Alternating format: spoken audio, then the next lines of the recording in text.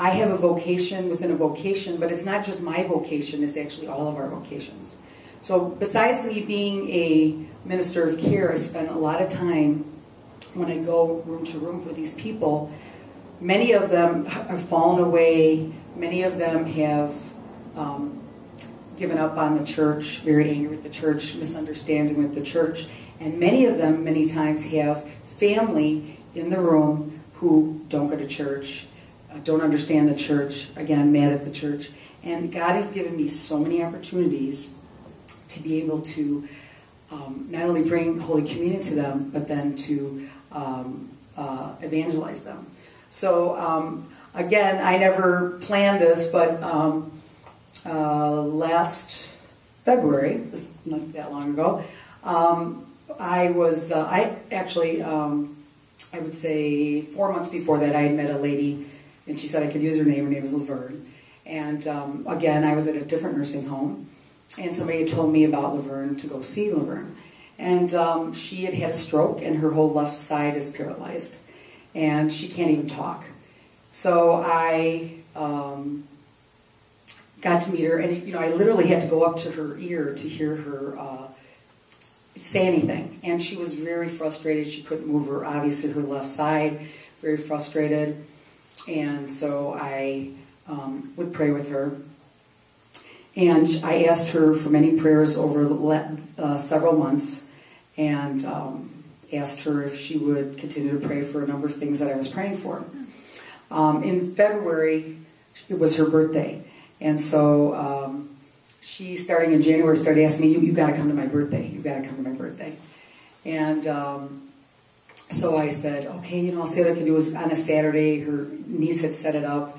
And she said, every time I would come, please, you got to come to my birthday party. I'm going to be 90. And she was sharp as a tack. And she was a really wonderfully prayerful lady. And I just was so grateful to have her. And she prayed with me many times. So on the day of her birthday, the night before, had been invited. There were 2 extra tickets from a friend to go to see a Matthew Kelly conference, which was way on the south side, and there were free tickets, and I wanted to see him. He's an evangelist. And so I said to my husband, let's go with the tickets, but I'm going to probably be late for this birthday party. But I said, you know what, I'll just stop in, I'll give her a kiss, I'll say hi, and it'll be fine. So we get done with the conference, we're driving home, and now it's kind of late, and the party started about 1, and it's probably like 2:30, almost 3 o'clock. But she sees me all the time, and I knew her family was going to be there. I didn't think it would be that big of a deal. But I certainly wanted to stop by, and my husband wasn't going to come with me, but he said, okay, let's just hurry up, let's do this. So we go inside the nursing home, and of course, a bunch of people that I bring Holy Communion to see my husband. They want to meet him. And I'm getting, it's getting later and later and later. So finally we get up to the room where the birthday party is. And it was a double door. I step in to the front, this double door. I step in, and there are 60 to 70 people all sitting around. Laverne is facing me. And I step in the door, and everybody goes, hi. And there's total silence. He said, thanks for coming. Now it's your turn. I said, my turn for what? Tell us why you came, and tell us why you like Laverne, and tell us why you're here. I'm standing in the door and wasn't expecting this, but I had to tell them the truth. So I said to them, well, I am here because I am very grateful to Laverne. I used to bring Laverne Holy Communion, and 3 months ago, my cousin Gina went into a coma. And she was 56 years old. They thought she was going to die. They coded her for 2 hours. She was on dialysis. She was on a ventilator. They were sure that she would not make it. And I went up to Laverne, who was very frustrated, couldn't talk, couldn't move. And I said to Laverne,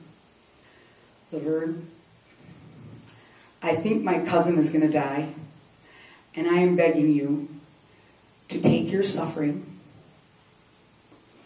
offer your suffering to God, unite your suffering with God, and I told the people at the party, see, we as Catholics believe that when we offer our suffering to God, God takes our suffering, He infuses it with power, and He uses it to help us and to help others. And I said, 7 days later, my cousin Gina woke up. And the doctor said, you know, I don't usually go here, but you got yourself a miracle. So I am here to thank Laverne for praying and offering her suffering, because I know the power that she had, and she helped save my cousin Gina's life. And everybody in that room, many of them there were co-workers, there were family members, there were workers that had worked at the nursing home. I don't know what religion they were, but it was total and complete silence. And at a birthday party, the opportunity to evangelize, to tell them about the saving power of suffering, was really powerful. And there were people just staring and couldn't believe it. And I have to say, a couple people came up after and discussed some stuff with me. It was an opportunity to evangelize and tell them about our faith. And my cousin Gina, just so you know, started praying for Laverne in great gratefulness, and about 2 or 3 weeks later, Laverne got her voice back. And Laverne is very grateful to Gina. So Gina came a couple weeks ago and went around the nursing home, because I asked everyone to pray, including Laverne, and thanked them for her prayers, their prayers. And you know what? It evangelized them. It gave them hope, because that's what we do as Christians. That's why we do what we do.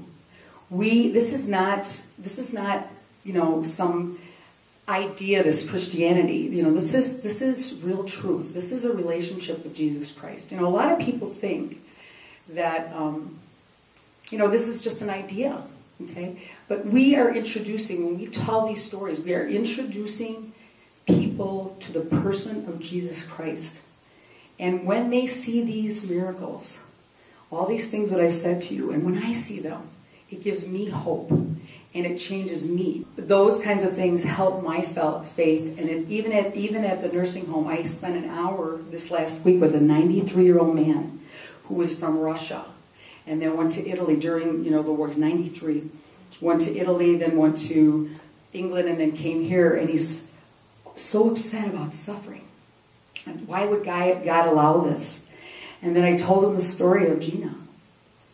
I said, you're more powerful in that wheelchair right now. You don't understand how, when Jesus hung on the cross, everybody thought he was doing nothing. And he was saving the world.